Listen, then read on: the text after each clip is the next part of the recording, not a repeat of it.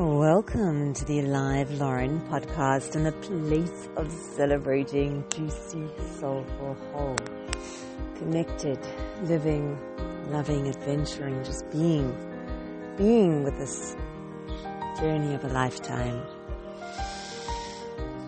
Along the theme of celebrating warmly, like connecting with one another, the other day in one of the blessings I'd mentioned about mustering up this feeling of like joy and excitement of seeing someone that we love and we cherish, almost how our eyes, if we know, we discover like a shared passion, and then we see them and our eyes light up because we know there's like a sense of connection.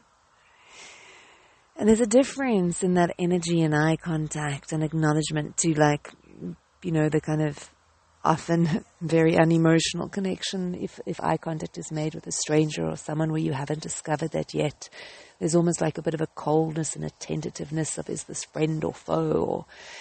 And then just like really in a conversation with a friend yesterday dawned on me that, wow, we actually have the shared commonality of being travelers, experiences of this journey of life together.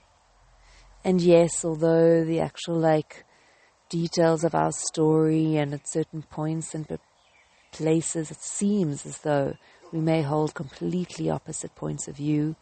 If we dig deep enough, there is commonality, and there is the deeper thing that drives, often shares something that we share in that deeper root of whether it's connection, love, gratitude, or the deeper drivers. And that we can light up, because no matter whether it's a parent, friend or foe or familiar, family or stranger, we are all, it's another traveler on this journey of life who will be experiencing the craziness of thoughts and emotions and everything. That yes, the actual like circumstances may be different, but yeah, we're going through ups and downs and challenges and breakthroughs and successes and stumblings. And so even if it's someone that on one level we've never seen before, we can greet them with that joy and enthusiasm of, oh my God, it's another traveler, it's another person on this journey of life facing their mix of whatever is their concoction and smoothie of life for the day that's been blended. And yeah, we're all going through this together. Oh, so yeah, it was just kind of another development on that. And I had a couple of things that I wanted to share around, this theme of things that change everything without changing anything. And one of them definitely with the 4 agreements of not taking anything personally. That is something that can change everything without changing anything. And I had 2 experiences of this recently where, you know, somebody had asked, kind of like reached out to people, a group of saying that there was something that he put together and would appreciate, you know, people coming to witness and experiencing him making this commitment to himself. And then when he'd announced it to the group, the group didn't seem particularly responsive to coming, and there was one person who did, and yeah, it was just really beautiful because this person commented to me like, you know what, I'm just deciding that I'm not going to take this personally. I've got my things that I've written, my commitments to myself that I want to honor and record, and I'll just like maybe post it to some people or send it as a little video thing. And it was just so beautiful because there is no meaning. Maybe those people were just had time constraints or were just feeling tired or were into their own, whatever it was. It doesn't need to mean that because they didn't come to witness that they don't like this person or they don't value them or they're not connected to them, or there could be so many things. And not taking anything personally just creates such freedom, and it doesn't interfere with the quality of relationship with anybody, because now when you meet all those people, it's still fresh and there's no holding of like, oh, but you didn't come and help me when I asked. And it's just like, wow, there's a freedom and liberation, and they're changing everything. Because it's still got beautiful quality of connection with everybody. And it blends also into the meaning-making machines we are. And then the same thing sort of happened to me with a discussion with, like if I do visit South Africa again, and I had like a close friend who previously they had like there wasn't a spare car that I happened to make use of, and we organized like a rate for just covering sort of wear and tear on the car. And then this time when I'm going, and I'd asked, this friend said to me that actually, we've decided that it's just a bit too much headache dealing with people borrowing the car. So we've just decided not to, lend it to anybody going forwards. And I just took it as, okay, it's just honoring their no, just honoring their decision to take care of themselves by saying no. And I happened to share this with somebody who then was like, oh, but you're like a really good friend and you've known each other for years.